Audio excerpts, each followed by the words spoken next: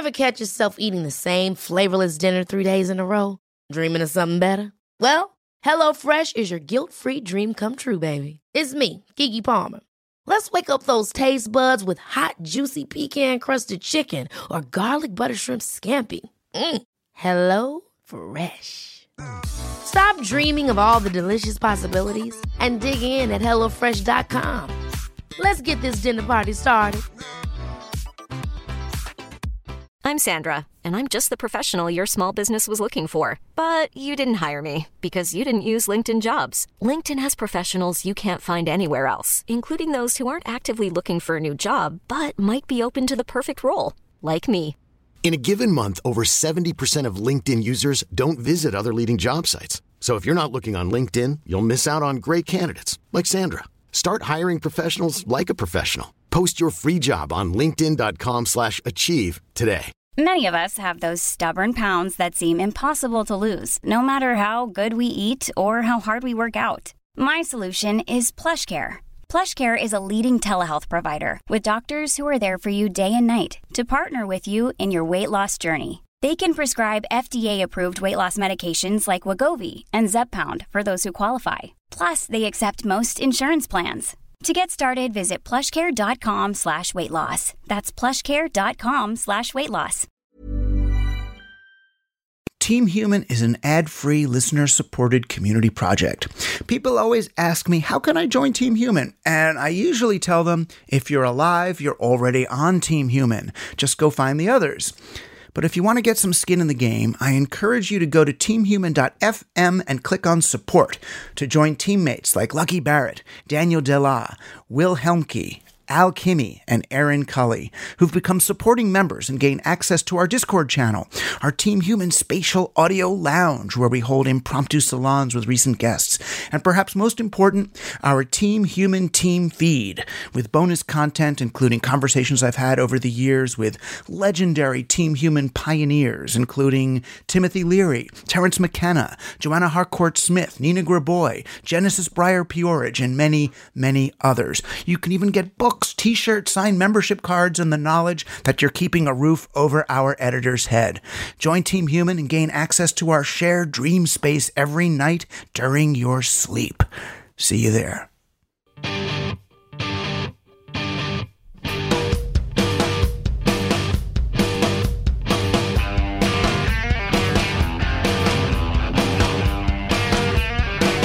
You're on Team Human, conscious intervention in the machine.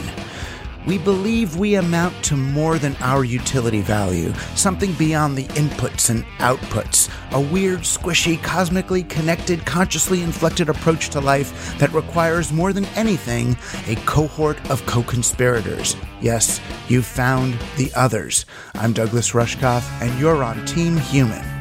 Playing for Team Human today, my local hero and a lifelong community and climate activist, Frank Broadhead. I think this dichotomy between what we hope and the rays of sunshine that we see or think we see or want to see is often in conflict with what we think. It's almost beyond imagining how the Team Human, the human species, can pull out of this climate crisis before total disaster sets in. On the other hand, what would be the point of giving up in despair? Frank will be helping us transform our rage and despair into hope and action. It's not too late to intervene on our own behalf. I'm Douglas Rushkoff, and we're all on Team Human. I've been watching a lot of TV lately, mostly in the evenings, and it's kind of, a wind-down pandemic activity, I guess, and ended up wanting to watch this show or that show and then subscribing to this service and that service and Peacock and CBS this and Paramount that and blah, blah, blah. But it's weird. I was on HBO Max and happened upon this 4-part movie version of War and Peace that I thought was going to be some kind of, one of these new Netflix style, miniseries, the kind of high budget Game of Thrones sorts of things. But it was actually a Soviet version of War and Peace that was directed by an actor named Sergei Bondarchuk. And it's this famous, although I had never encountered it before, this famous, 1960s epic out of the Soviet Union, where the director had, full access to the Soviet army, so he could dress, 15 or 20,000 soldiers in, War and Peace era costumes and stage these giant battle scenes. And also it's this, tremendous, epic of War and Peace. But it's, it's not just epic in the way that our, Lawrence of Arabia and Cecil B. DeMille kinds of movies are epic. It's epic in size occasionally, with these giant battle scenes that you fly over in an airplane and see thousands of people, and to scene after scene after scene in one giant continuous shot. I mean, it's giant epic like that. But it's also, it's made with the kind of the cinematic self-consciousness of Kubrick or David Lynch or Godard. And then the acting in this thing, and I studied acting and directing and all, and I know my Stanislavski from my Michael Chekhov. But boy, this was it's like Stanislavski method acting done the way that I understand now what the group theater was talking about when the Stanislavski actors came to America and did their Chekhov plays, and everybody was floored. It's something else. It's like it's got the realism, the emotional reality that we think of as like a method actor thing. The Al Pacino, Marlon Brando acting style, but it's also so filled. It's so Russian. It's so over the top, but filled out. So you see these scenes with, a young woman, all upset that she's not going to get to marry the one she wants to marry, and that she wants to kill herself and throwing herself around, but it doesn't feel overacted. It feels so filled. It's sort of a different way of moving through the world, different kind of human, very real, but so you watch something like this, and I watch it, it's 4 nights, it's like, 6 hours, 7 hours of movie. Every single moment, every single scene, you can watch it 3 times, once to see what's going on, once just to watch the camera work, and then again, and just to watch the acting. Because these scenes, he'll do a single cut, like one of those Robert Altman 12-minute, shots with no cuts. He'll do that again and again and again and again, but in such complicated ways, and that you don't even notice that's happening. You just feel the continuity, So I finally finished that thing, and I go back and I try to watch, The Expanse on Amazon Prime or one of these, Netflix shows, and they just suck, compared to this stuff, this Kurosawa level cinema. It's not a fair comparison, right? But this is like Kurosawa level stuff, or Visconti, or early Bertolucci, or even, I was looking for something real again to watch, and I happened on like Godfather 2, right? So Godfather 2 kind of does it. It's at least an American who's reaching for this other thing that cinema can do. And I happened on it just near the end, when there's a, Al Pacino, who's now the Godfather, and he's just like going to kill his brother, or just killed him or something. And he flashes back on this scene where they're at a dinner table, and there's a birthday cake coming. It's going to be, the original Marlon Brando Godfather's birthday, and the whole family is there kind of getting ready for it and kidding. And you see actors who weren't even in this movie, right? Because they were killed in the first movie. They come back, and then you can't help but think, well, is this like an outtake or something from the original movie that they didn't use, or what is it? I mean, so it becomes like a meta commentary on memory and cinema and these actors and greatness and who's the real Godfather. And Brando doesn't show up in that. He was alive when that was shot, but he doesn't show up in that, because that's like almost too much. He's the Godfather from the last film. Or you look at what else in that movie. You look at the casting of Robert De Niro as the young Marlon Brando walking through New York and, becoming the Godfather. So you think just taking an actor, a young actor like De Niro, and putting him in the role of the future Marlon Brando, that's an act of casting hubris, right? And it's a casting hubris that's equivalent to the hubris of the young Don Corleone coming in and replacing whatever that Godfather was. It's also the elevation of an actor, which it was for him. This was the elevation of Robert De Niro to Marlon Brando-like status. And I'm thinking of movies like that, of cinema and art, popular culture at that level.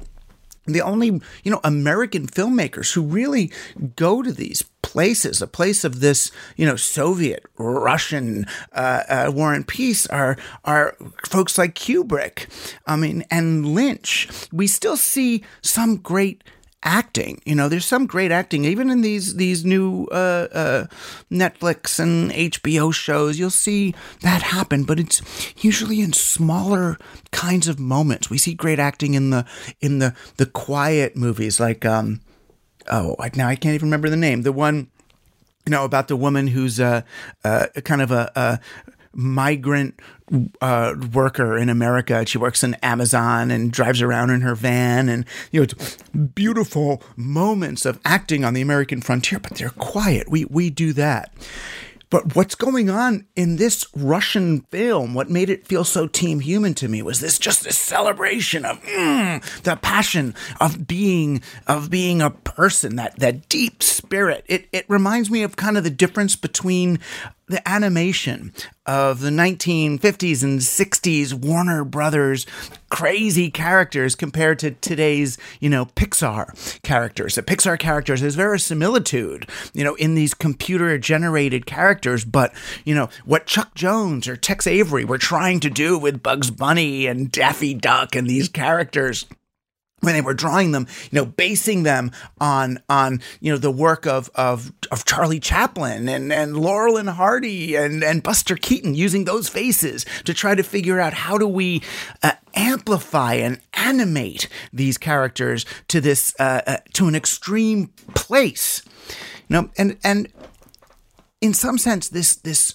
Russian spirit, and this revisiting of the late 1960s is really interesting. It's really interesting. It's not what we were doing then, the sort of the epics of like Lawrence of Arabia or Ben-Hur with our super sharp focused cinemascope landscapes. It's more like almost like, Lenny Riefenstahl or, Cocteau's Beauty and the Beast or Abel Gance's Napoleon, if you want to hear of an epic that does that. And this celebration of the human spirit, at the scale of an epic, it requires an appreciation of the human soul on the scale of the individual, because only then are you prepared, as in War and Peace, to wrestle with questions of morality, of how to move through this world in a way that respects our own will and our own autonomy, while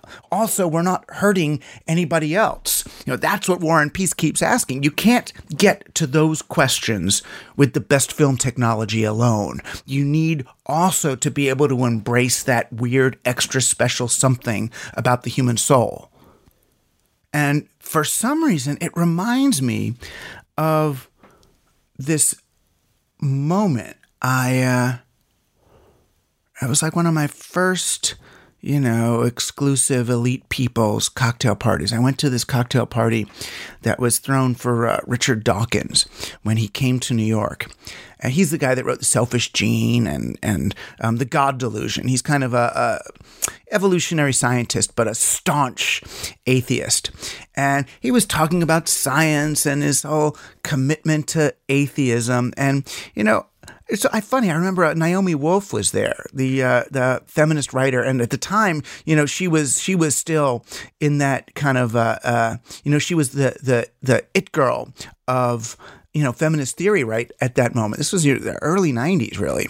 And she was defending something beyond atheism, right? She was saying there is something else going on here. There's a soul. There's something spiritual. There's some connection between people. There's something going on in this universe that can't be explained with pure science. And Dawkins was saying, she's deluded and she's nuts. And I, came to her aid as much because I wanted to come to her aid as believing what she was talking about. And I remember I was trying to explain that, that we could believe in science and all, but still also believe that we live in a moral universe, that there's something about this universe that I'm not even talking about the arc towards morality, but that there's sort of rules of the game here that are explained in Bhagavad Gita and the Torah and the Dhammapada. There's rules to this reality that are not just the rules of materialist science.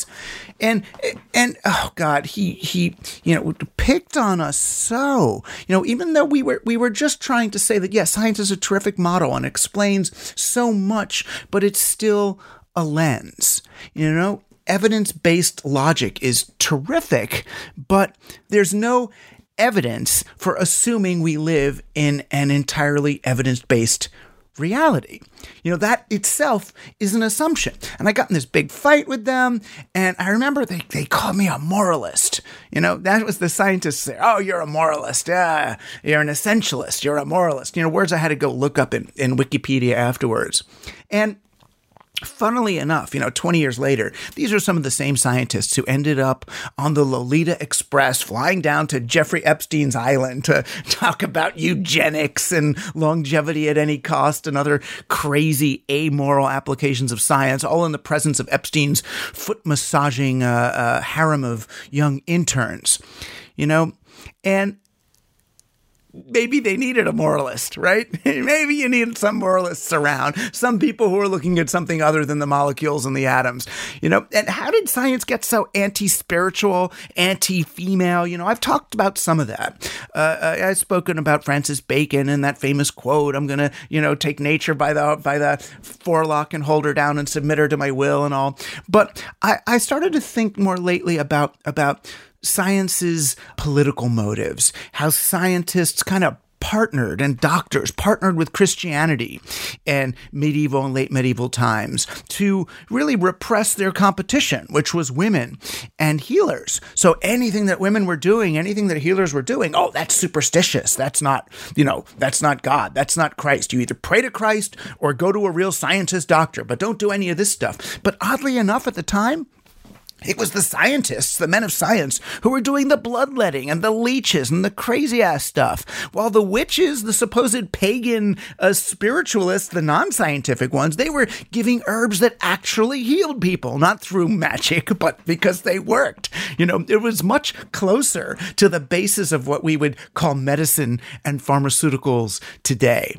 But, today's overly materialist applied scientists of the atheist orthodoxy, the ones who reduce any embrace of the weird as some form of worship of a bearded deity in the sky, they've got similar blind spots. By ignoring the spirit, the soul, they lose touch with the moral core, helping to find what it really means to be human together. Like filmmakers of today pursuing the superficial action over the spiritual dimension, they've got no way of wrestling with big questions. They miss out on the big picture. The movie we're actually living in is better than that.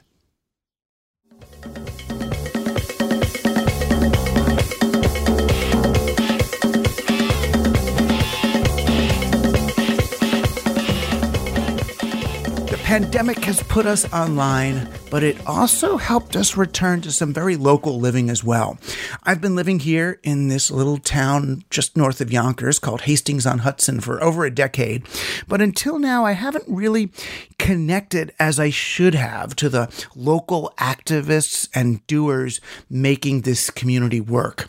And there's one guy I've noticed him since I got here. First, at polling sites, whenever I vote, he's checking signatures and handing out ballots.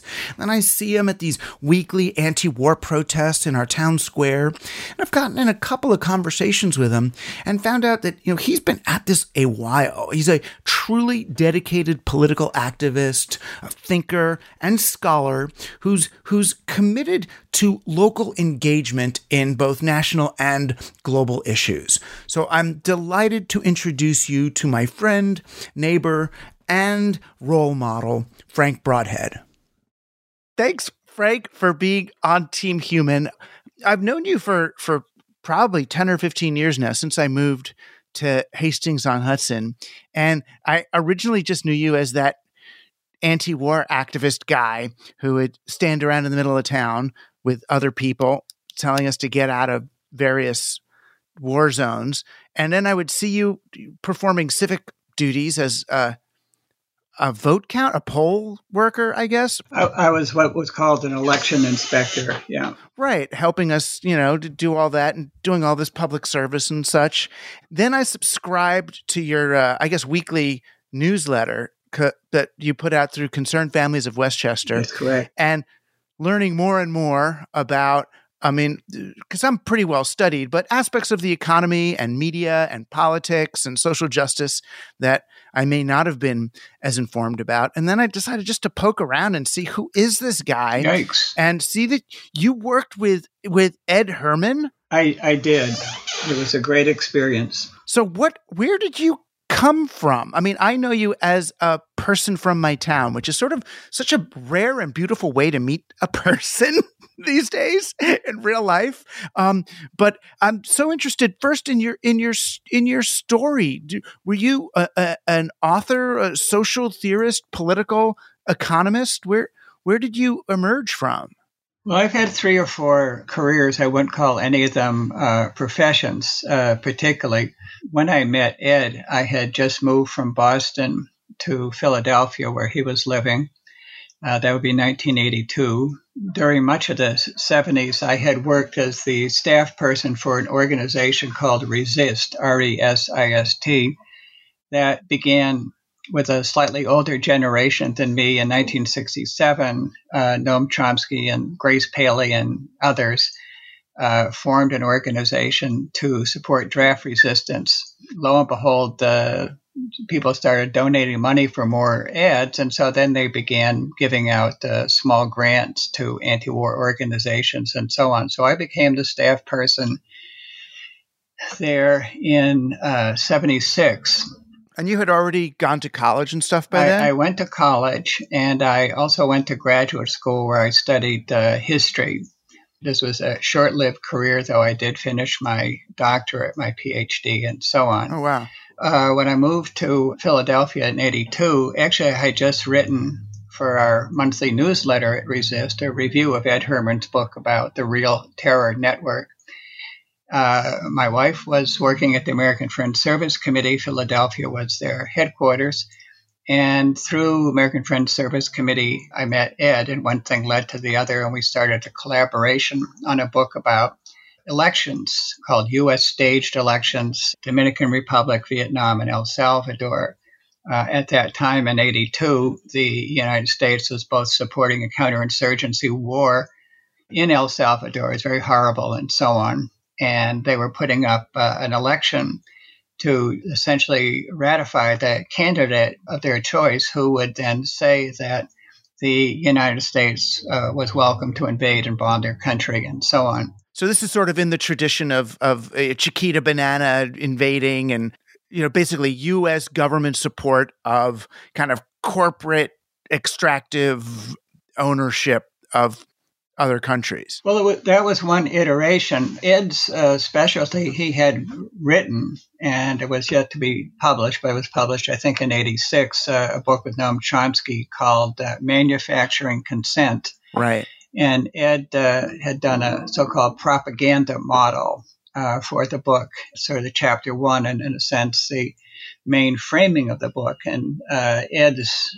view, and Noam's also, but Ed's view in particular, was trying to answer the question of how was it that the American free market media not controlled by a Comintern or Politburo or daily meeting of the censors, nevertheless, without fail, turned out a news product that was completely in support, or 99% in support, of American foreign policy goals. Right.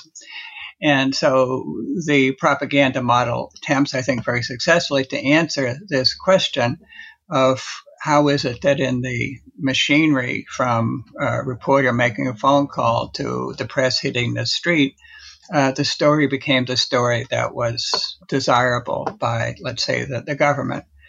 And so the project around El Salvador was really a media project, talking about the way that the American media framed this election, which was conducted in the middle of wartime with the United States supplying the counterinsurgency, the government training their brigades and so on, who would go and kill the peasants who were supporting the rebels.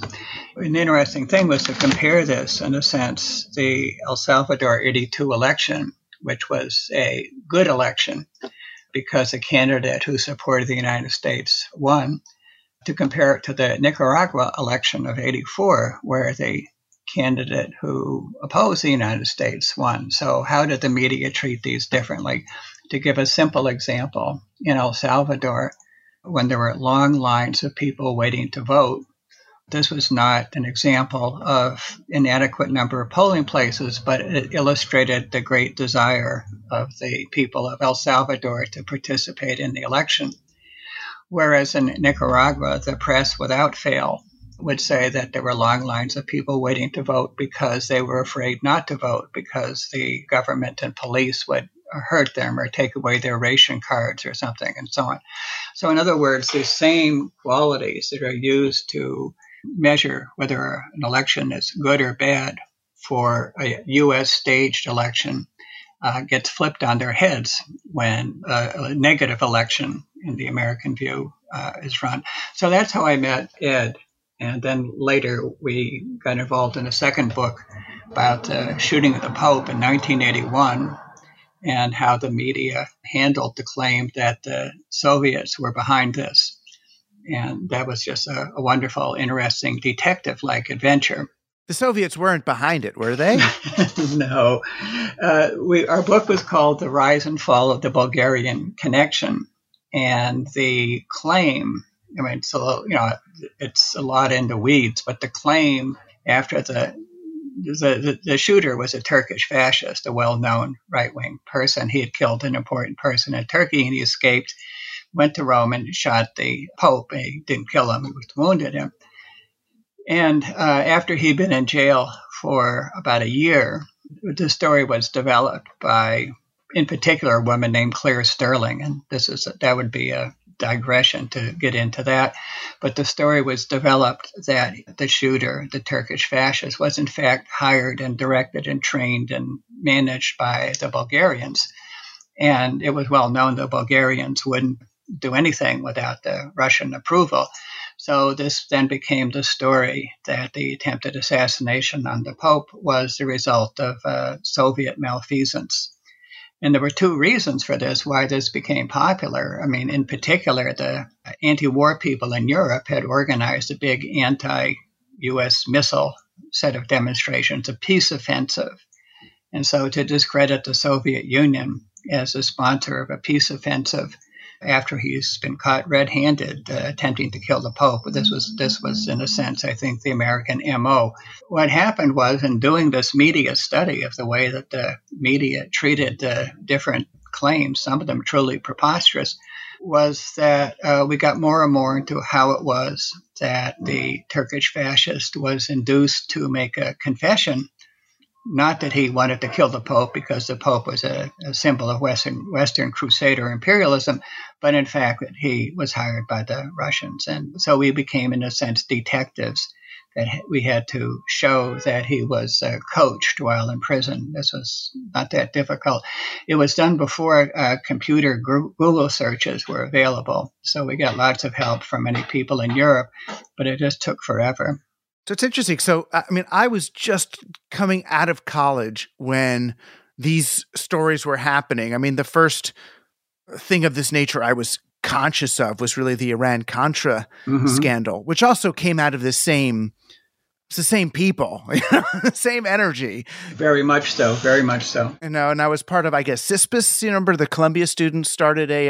Well, yes, I was on the CISPAS staff for maybe a year. Oh, well, thank you. You guys came to the Clash concert at Bonds Casino and radicalized a few thousand of us, while there's the Clash is singing Sandinista and these flyers are falling down from CISPAS about what actually is happening and what we can do about it. Fabulous. It was a fascinating moment. And then we get turned on to Chomsky and Herman and propaganda model and start understanding sort of institutional propaganda, all the different effects that they were writing about, the way that journalists' access to the White House changes how they cover the White House, and the use of flack, calling people communists.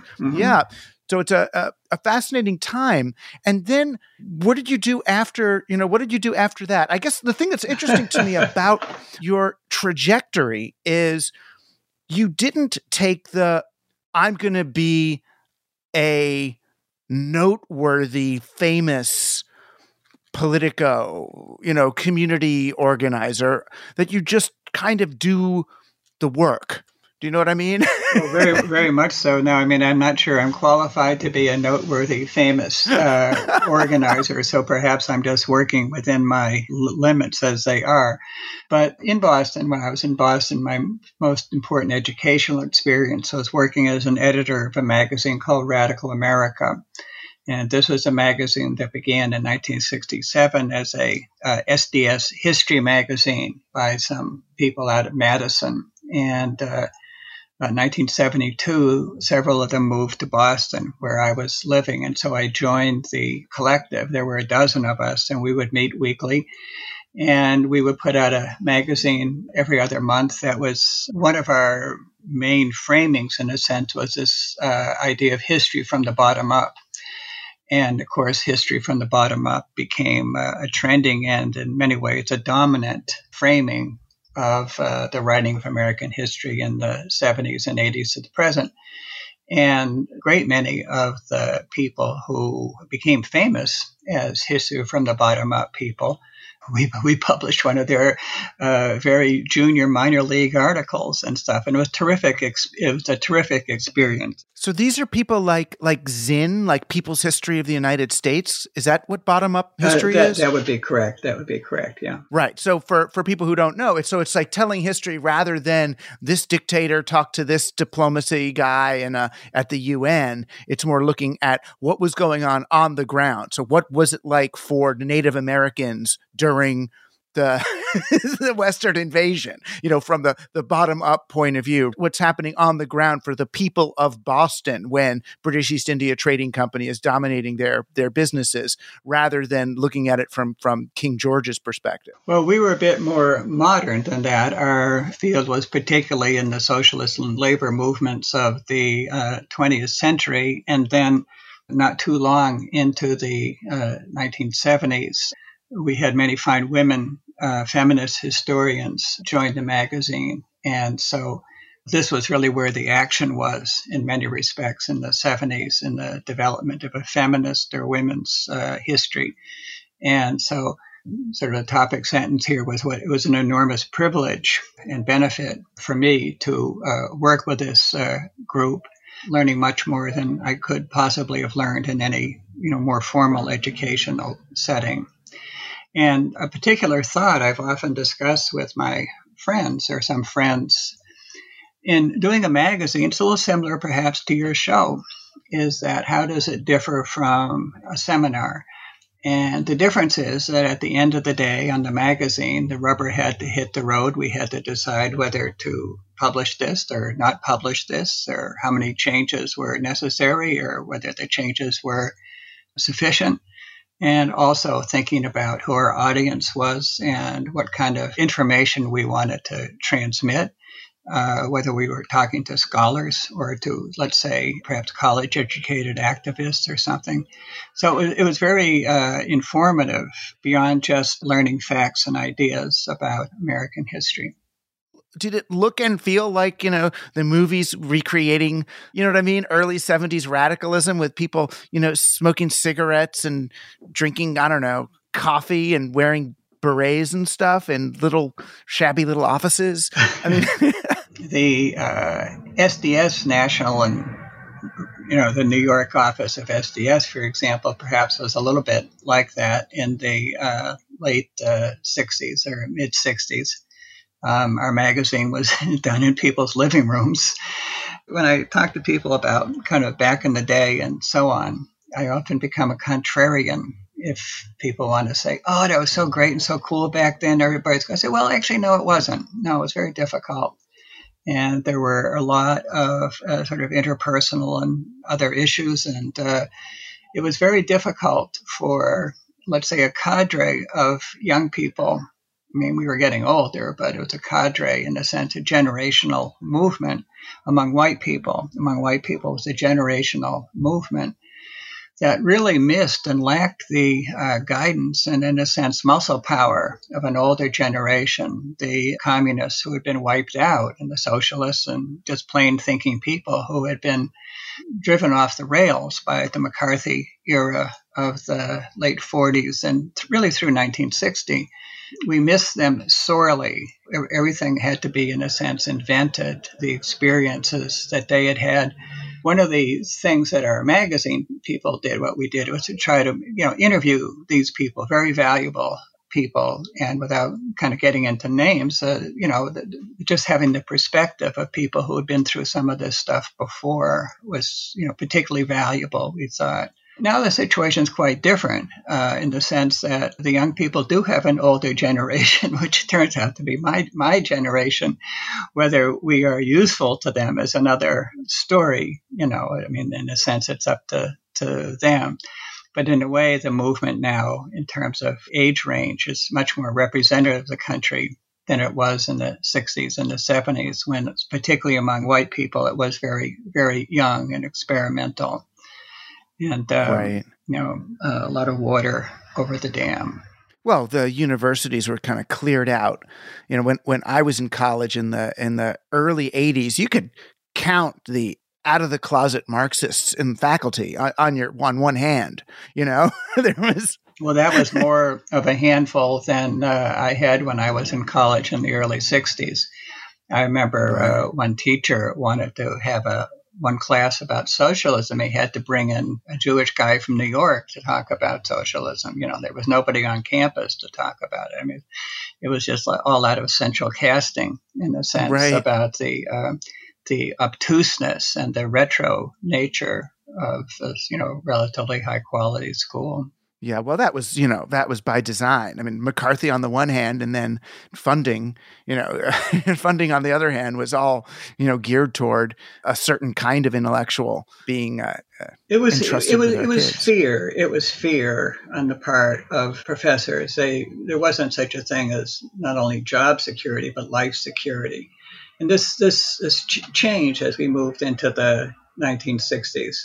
The House Un-American Activities Committee, for example, was still alive and well in 1960, 61, 62, that we weren't done with this. And nowadays, it's really a great benefit that there's many, at least there are some left of center thinkers and so on. And particularly among women scholars, it's very creative. When you do look at the university scene today, I mean, I find, and I know this is considered dangerous conversation at this point, but I mean, I find the people that were in the positions where they may have been, promoting Marxism or socialism or alternative economic theory have moved almost exclusively into kind of critical intersectionalist theory.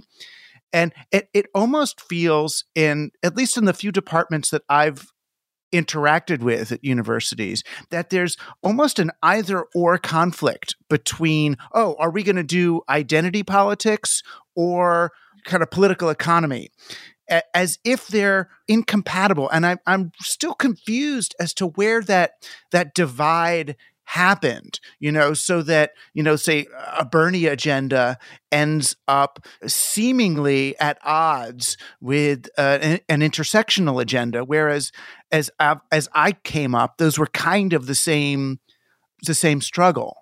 Not being associated with the universities, although I'm very interested in what happens on universities, but not being associated, I really can't speak knowledgeably about that. I would say that to a certain extent, my ballpark theory is that the faculty and the tenor of campus radicalism depends a lot on what the movement is in the outside or larger society.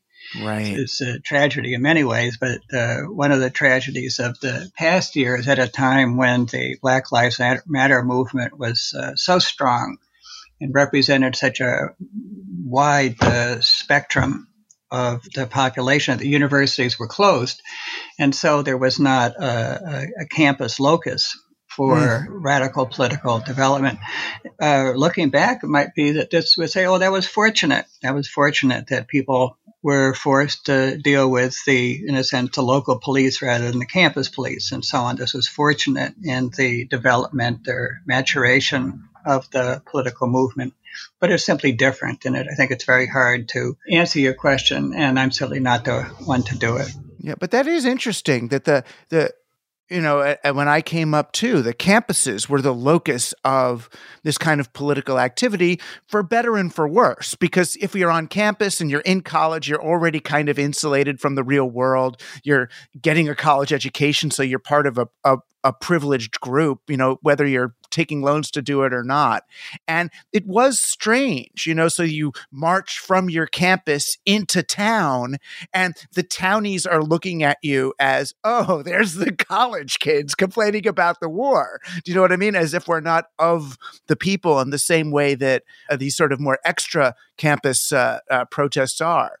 Well, yes, I think this is a facet of that point I made a few minutes ago about that during the anti-war movement, the white movement, outside of New York City and a few other places, but in general, the white movement was a campus-based movement of younger people.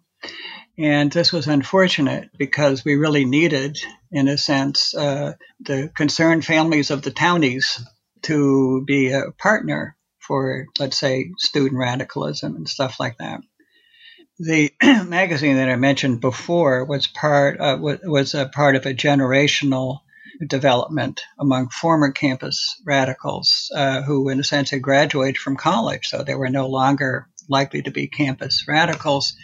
And so there was, for example, a movement of, I'm not sure about thousands, but many hundreds. There's a movement that had a lot of intellectual impact. People went to work in factories, the mines, or to make community organizations to, in a sense, embed in a community. And this was, in some cases, successful, in many cases not. But there was a consciousness that those who could needed to develop a non-campus-based radicalism. It's interesting. I was just, I don't know why it calls this to mind, but the thing I keep thinking about is the way that you've personally moved from kind of a more, ideological or even national movements to highly local ones. I was doing an interview, I forgot for what, this week, and they asked me, am I concerned that because now Biden is president and Trump isn't, that everyone's just going to go back to normal and say, okay, everything's fine, and that they won't want to be involved anymore? And I felt like what they were missing was that there's a difference between being involved in politics and being involved in civics. It's like you don't have to always be campaigning for a candidate. In some ways, fine. I don't have a problem with people saying, oh, good, Biden is president. We've got a tiny but existing kind of Democratic pseudo majority. I'm not going to worry about what, marching for candidates right now outside of an election cycle, but it frees up time to now do actual civics, to look at how is my school dealing with COVID? How is our tax base? Who needs food? Who needs money? Do you know what I mean? Well, very much so, sure. So they're really they're related, but they're two different things. I mean, we can do civics together, even if we're voting completely differently. This, of course, is an issue that our group has discussed a lot, not only in terms of ourselves and what we think, but trying to make an assessment about what other groups, let's say in the surrounding area of Westchester, Yonkers, whatever, the Bronx, in a sense, our turf. I think also the 4 years of Trump truly was exhausting, and it's not a surprise. And I don't hold it against people to say, I got to take a couple of weeks off to just catch my breath. This has been so exhausting. And there was a way in which I think people have really shifted gears towards a more comfortable, or at least not waking up in the morning wondering if we're at war with somebody, as we did for 4 years. Having said that, cracks are beginning to appear in the kind of wonderfulness of the Biden administration. Some of these are domestic cracks, like, what about the student loan forgiveness, or what about the children at the border, and so on. And so there remain issues that people who have been involved in these issues before, they certainly have their work cut out for them. The two main issues, as it were, team human agenda, that is the danger of nuclear war and the certainty of climate disaster, these are not going to be, we hope that the rejoining of the climate agreement will be an important step, but I think people who are skeptical about the willingness of Biden to take dramatic steps, like the so-called Green New Deal, for example. Oh, no, he's not going to do that, and so on. That's I think, a clue that this problem will remain unsolved at the end of his 4 years, and so on. And in terms of war, to a certain extent, the danger of war and nuclear war is in some ways greater than it was under Trump. I mean, the feature of Trump is you never knew what he would do from minute to minute, and nuclear war, was it was one of the things he might do. So that's true. But Biden is, to a certain extent, duplicating the Obama war policies, which were quite aggressive. And to the aggressiveness towards Russia, there's now added an aggressiveness towards China. Presumably this will kind of renew an aggressiveness towards North Korea. It looks like troops will not be withdrawn from Afghanistan and from Syria, or not be withdrawn from Iraq. And the Iran nuclear agreement looks like it's being massaged in a direction where it will not be restored for sort of some detailed reasons and so on. So in all of these areas, anti-war people, that sense, we really have our work cut out for us. And why do you think the Democrats, the sort of the Clinton, Obama, Biden Democrats, have aligned themselves with, this more hawkish side of the spectrum? I think to a certain extent that's sort of like a seminar in American history about how we got from, say, World War II to the present under not just Democrat administrations, but that there was a sense in which the foreign policy that we've had has been bipartisan. Certainly the Bush, Rumsfeld, Cheney era was not an era of peace and so on. No. And I think it's really hard to characterize Trump, at least now. So Biden, to a certain extent, is like politics as usual. So the question is, why is this politics as usual? I mean, it's really an excellent question. It deserves a lot of study and so on. I think a framing of sort of making the world safe for American investment, or in a sense, controlling areas, not necessarily because they're beneficial, but to prevent the control of an area. Let's take Africa, for example, to prevent Africa from being controlled by another big country. Currently now, China is quite aggressive in terms of making alliances, investments, and loans, and so on in Africa. How does the United States feel about that? Well, I think that it's not like the United States feels that China is going to attack the United States from Africa, Right. but it's sort of like retaining market share or something like that. Right. And I guess it's really for American corporations to feel safe doing business in all these places. It's funny. I remember, apropos of nothing, but maybe as a metaphor, I remember when we went to Israel when I was a kid, and, my mom and dad, brother, and me. And my mom decides, what year did you go roughly? Oh God, mid 70s, must have been 76, okay. 77. Okay. Yeah. And we're wandering around in Jerusalem, and then we see, an interesting little old Jerusalem, an interesting little thing. And we start walking, and my dad says, we're in the Arab section of Jerusalem now. And my mom, her first reaction was, do you have the American Express traveler's checks?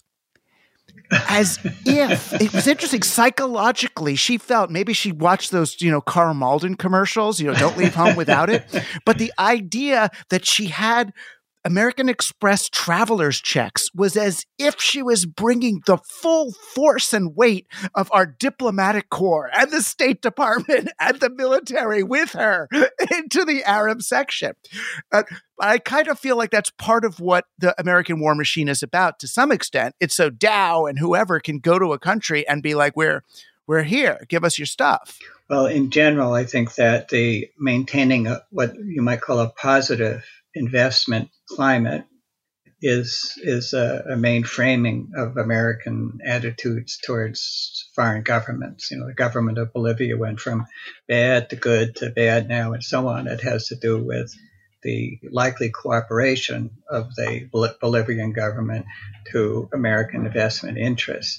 And on a country-by-country basis, this may not be a very big deal, but multiplying by about 100 different smaller, mid-sized countries, it really becomes a dominant feature in a way that the U.S. foreign policy is framed, and very consciously so. I mean, it's not just kind of accidental that it happens. I mean, I'm interested in local civic engagement, and sometimes it feels like this little town we're in, Hastings-on-Hudson, it fractures so quickly. We're going to put a new football field. Is it going to be turf or grass? And people feels like at each other's throats over things like that. Or are we going to have the kids 3 feet apart or 6 feet apart in the school under COVID? And you look on Facebook and they're just like wailing on each other about an issue like that. And it seems, I was at, and I've mentioned it on this show before, I was at one of our town meetings, or it was a school budget meeting a few years ago when people were there was a big campaign to vote down the school budget. And I remember a woman got up and she said, I don't have any kids in the school. I don't see why I should pay a school tax at all. And I thought, wow, all right. So we're like, civics are sort of feels like our common understanding of civics and how to do civics and how to get along civically, even with people we don't like, seems to have diminished. I mean, is that true? Or has it always been this hard for people to just carry on together? Well, my experience is limited, like just to one lifetime. Well, and one town. I mean, but you've certainly been, how long have you been in Hastings here? 25 years. Actually, a formative experience I didn't mention is that I worked at a tenants' rights organization in Philadelphia for 15 years, and this was a very interesting experience in terms of being outside of an all-white environment. And I think that this has been an important thing to shape my own interests or my own thinking about working locally. I'm not sure that I would say that the polarization of a place like Hastings is greater or worse than I've known in the past. Certainly, people who move to Westchester, I was just noticing the median family income is $200,000 and something. Oh, my God. Moving just on from that, these are, highly educated right. people. I'm not talking about wisdom. I'm talking about that these people are sort of trained to be articulate, and many of them make their living by being articulate.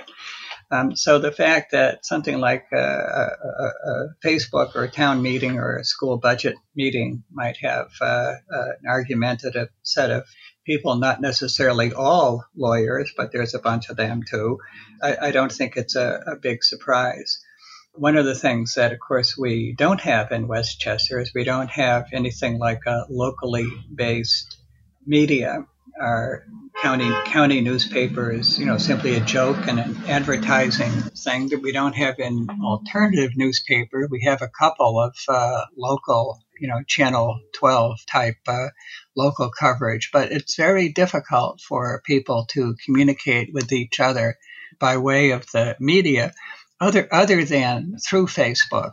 And this is certainly different than the, quote, community organizing style of, 30 or 40 years ago. Right. And it's a platform that's fine-tuned to elicit conflict, to sensationalize issues and polarize people. I mean, that's the business model. So it's not necessarily a great place to reach civic consensus.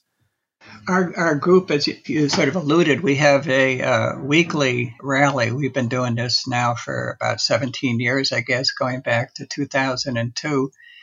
And our goal is to pass out leaflets and to get in conversations with people who are passing by. Obviously, this is a limited number of people. For example, we'll print 100 leaflets for a rally and probably have some left over. So we don't encounter that many people, but it's one thing that we do. And then we also have this weekly newsletter, but this goes to people who've already indicated some interest in the issues that we've been developing. A number of people have been involved recently in our group, for example, in the controversy around the police reform task force. It's just a small minority of people, but the people in our group have been pointing out, I think, the flaws in the draft report and the failure of the task force and the board of trustees to even consider that racism might be a problem, something to talk about and address in Hastings and so on. Right. And this is because the state, I think it was New York State, said that every town needed to do an evaluation of its... I don't think it's a stretch to say that on the part of Governor Cuomo that this was sort of a counterinsurgency thing, that is to deal with the huge uprising around the Black Lives Matter and post-George Floyd demonstrations, arguably the largest sustained protest in American history, and multiracial, multi-generational. Is truly amazing. And a normal business leadership 101 bureaucracy way to head off this stuff is to have a study committee, some way to study this. And so everybody was supposed to stop protesting and work with their local government to say how the police should be different. I think the Hastings report is a disaster. Apparently the Greenberg report is pretty good, for example. A number of other reports in Westchester are good, and they greatly vary a lot. I would guess that they vary by the extent to which the members of the police force are present or absent in all of the committees of the task force, but that's just a guess. Well, right. Who shows up is a big part of it. Well, they're appointed and assigned and so on. So this is not just random. This is sort of a choice on the part of the mayor, board of trustees, whatever is running the town. Perhaps whatever degree of fear there is that people would make a mess and there would be a protest. I think so much of local politics, not the kind of issues that we raise in our rallies and so on, but so much of ordinary local politics has to do with maintaining the sort of resale value of people's main asset, that is their home. And the last thing that responsible political leadership is asked to do, or what they're asked to do, is to maintain a stable climate, almost like U.S. foreign policy, a good investment environment, so that when they're ready to move, their home is very valuable. So controversies in the school, controversies involving the police, something that gets in the newspaper that looks very bad, these are things that are definitely contrary to the values of local government.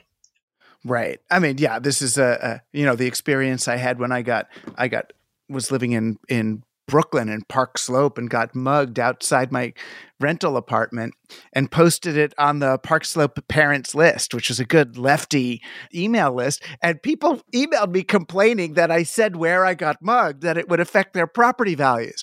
Well. I said, oh my gosh. So you care more about the value of your property than the experience of actually living on that street. In other words, so we can't have a discussion about, crime in our neighborhood because it changes the asset value is worth more than the experiential value of your home. Well, this actually fits into a number of the themes in your own book, Team Human, and so on, the conflict between, in a sense, the exchange value of the things of modern life and the use value. Right. But it also goes to the kind of history you were talking about, to bottom-up history. It's back to, what's the actual on-the-ground lived experience and, and whether we can kind of develop policy and politics, from the bottom up in that way, rather than these kind of master plans from the top down. The more almost today, the more techno-solutionist, approaches to population management, which are scary to me. Yes, of course. Perhaps you're familiar with this book, Surveillance Capitalism, and so on. It seems to me, this is something that we laugh at ourselves in our group meetings. This is something for younger people. We need to get some younger people to explain to us what's going on. But in general, the technological developments around artificial intelligence, or in war, drones, or in business, the sort of psychological profiling that's so advanced now is quite amazing. And when people talk about it as 1984, a brave new world, I don't think they're exaggerating. Right. Do you feel, you've seen a few turns of the cycle? I've seen one or two. You've seen two or three more than me now. Are you hopeful? Do you feel like and I hate to use a word like this, but do you feel like we're making progress, or have we been kind of regressing? Certainly climate seems as bad as ever, but maybe because of Greta and kids, and there's a different awareness of it. So the Italian Antonio Gramsci, had the slogan about pessimism of the intelligence, optimism of the spirit. I'm sure it sounded better in Italian, but I think this dichotomy between what we hope and the rays of sunshine that we see or think we see or want to see is often in conflict with what we think. It's almost beyond imagining how the team human, the human species, can pull out of this climate crisis before total disaster sets in. On the other hand, what would be the point of giving up in despair? And so we try to use our rational part of our brain to magnify the prospects that appear to be hopeful and hope for the best. People who say, oh, this is not going to work. It makes more sense to be a hedonist and to enjoy our remaining time, and for our children to enjoy a lot of their remaining life, and too bad about our great-grandchildren. It's hard to argue with people like that, other than to say that this is, in a sense, not being part of the human species and trying to have our species survive this self-inflicted wound that we've suddenly discovered. Right. It's as if they're willing to go to the palliative care hospice stage, put on nice music, get them some pillows, and let them, live out the remainder in as little pain as possible. But there are still glimmers of hope, rays of hope. You're taking a kind of a broad spectrum approach to the problem of doing both extremely local politics or local communication, local networking, local consciousness raising, and at the same time, I guess, organizing the occasional, trip to a protest or fundraiser for something larger, or letter writing campaign to politicians. So, is your advice kind of to balance local activism with larger efforts? Because so many of our listeners, of my listeners, are looking, well, what do I do? Do I just give money to the wildlife fund? Do I quit my job and try to volunteer for a permaculture farm? I mean, it's hard to know what kind of actions to take with the rest of our lives, what we have control over anyway, in order to avert this catastrophe. Well, if you have an audience of 1,000 or people, you'll have a situation of 1,000 different contexts in which to deal with. It's very hard to think about one size fits all. On the other hand, it seems to me that we used to have a leaflet that we would pass out called "I'm against war, but what can one person do?"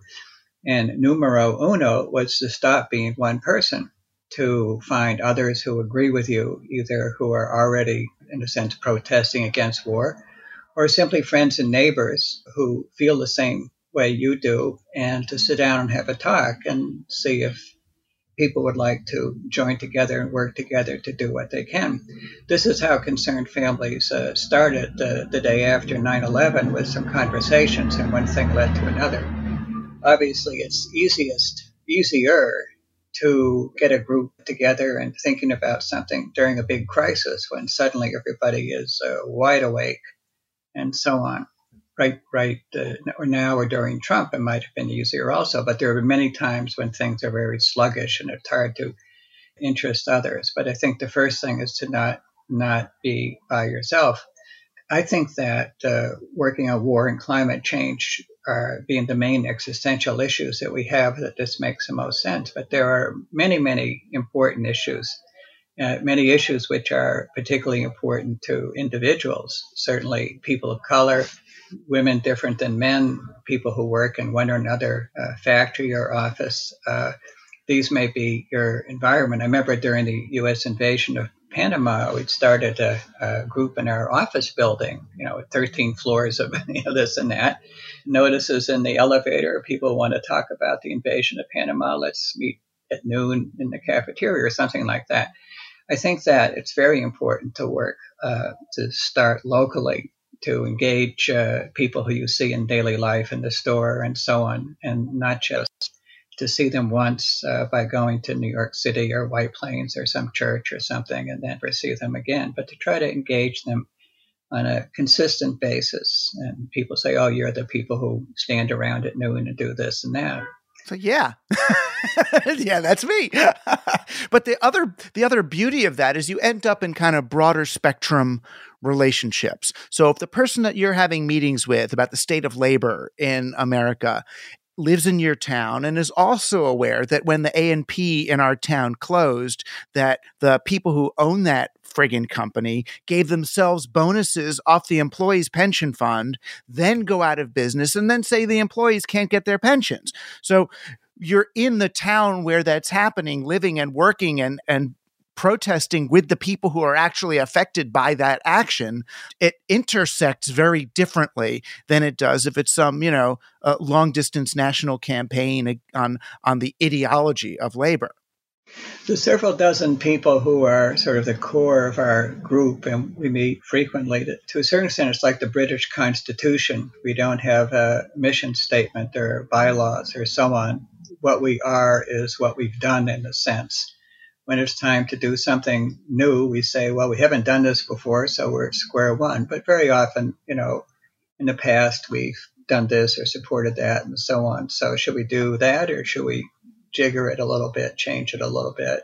One of the things that's happening now, because there are so many movements going on, is that on an individual basis, people are hooking up with other organizations to de facto become part of a network.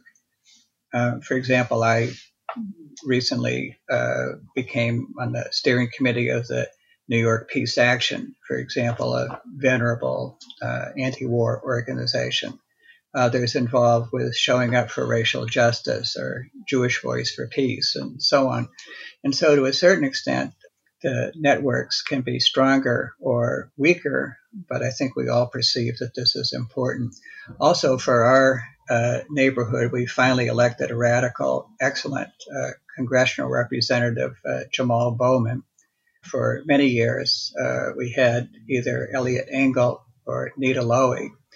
So the idea of telling people, well, call your congressman was just ridiculous and a joke because they were not anti-war. They were not interested in anything other than what the Democratic Party leadership was putting forward.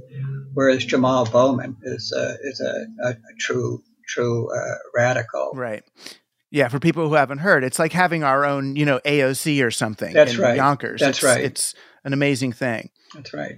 So we're very fortunate that finally, for the first time in the existence of our organization, we can feel that there's some usefulness in talking to our congressperson. We also have a big asset in the sense that the majority leader in the Senate, Andrea Stewart Cousins, is our senator as well. So when people in New York State say, please, let's do something, well, we can do something. We can go see her, write to her, whatever. We can do something, even though we're small. Well, and it's not just that it proves that now we have someone, in power or in politics that we can talk to, but it shows the power of us talking to one another to actually get something done. So many of us, particularly who've, been raised in the internet age, we get activated, and then we want to start our own website or create our own app to solve voting or our own this, rather than just going outside and, like you're saying, find the others who are involved and get involved with them, or see what organizations already exist that you can join and help renew and restore and bring new vitality to them. The organizations, for the most part, are there. They're out there. If you don't have one locally, you could start one. But boy, there's so much ground has been covered. I mean, certainly if you're here in Hastings and listening, I don't know how many Hastings listeners we have, but Joy Frank and Concerned Families of Westchester. But if you're not, they're around and they're real. And I'm hoping what people can kind of take away from this conversation is it's not like some second-class thing to do local civic action, local politics, local engagement, that the people around you are the intellectuals, are the activists that you want to engage with. You don't have to go to Cambridge or Arizona and find Noam Chomsky to have that conversation. You know what I mean? It's like, it's beyond the time for celebrities and star power. It's time to actually do this stuff from the bottom up. And that's why I'm so inspired by someone like you, Frank, because it's like, oh, you're just doing it, and with result. And even if we don't get result from it, you get spiritual nourishment from it. You know what I mean? It's nourishing to the soul. Very much so. It's this wasn't the goal in setting out, but just simply over the years and the logical consequence of essentially forming a group of people who live more or less in the same area, 3 or 4 towns along the Hudson River, is that we become a supportive community. Somebody gets cancer, somebody is sick, somebody needs a ride, somebody needs visitors, somebody's short of money. Is that it's very, very natural to help out. And this is speaking personally, this is an enormous sort of security blanket in a way. Who else is going to help out? Who else can you call? And so on. So willy-nilly, we now have very strong friendship networks. Also, simply, I use the phrase sometimes casting down your bucket where you are, simply organizing in your town, discover that people who seem pretty ordinary have this secret magic talent of musicians or technical skills or speaking ability or artistic ability, highly organized, who knew, kind of thing. And it I think reinforces the idea that people are pretty wonderful on the whole and have capacities that ordinarily they're not asked to use, or they sometimes it's not part of their profession, so they lie dormant, and all of a sudden you find out somebody is bringing real sparkle to your meeting or your work. Yeah. Well, you brought sparkle to my life. I'll tell you, I moved here. I got my 3-year-old daughter in the back of the Honda Fit coming back from the farmer's market, and someone's holding up a sign, honk if you're against the war. I honk the horn, and the 3-year-old, she asked, Daddy, why are you honking the horn? And then that opens up her first real conversation about what is activism, what is war. And, so you've certainly, you light up my life, and I'm so glad for your tirelessness. It certainly fed me, and I look forward to a whole lot more years together. Well, we're all hoping for more years. Yeah, thanks for your good wishes. Yeah, we'll do this as long as we can, and younger people are beginning to join. Also, I'm optimistic. Thanks for being on Team Human. Our guest today was Frank Broadhead. You can find out more about Frank and all of our guests by going to the links at teamhuman.fm, where you can also become a subscribing member of the show and get access to bonus content, live events, our Discord channels, and other cool stuff. Team Human is produced by Josh Chapdelaine and edited by Luke Robert Mason. I'm Douglas Rushkoff, and you've been on Team Human, our last best hope for peeps.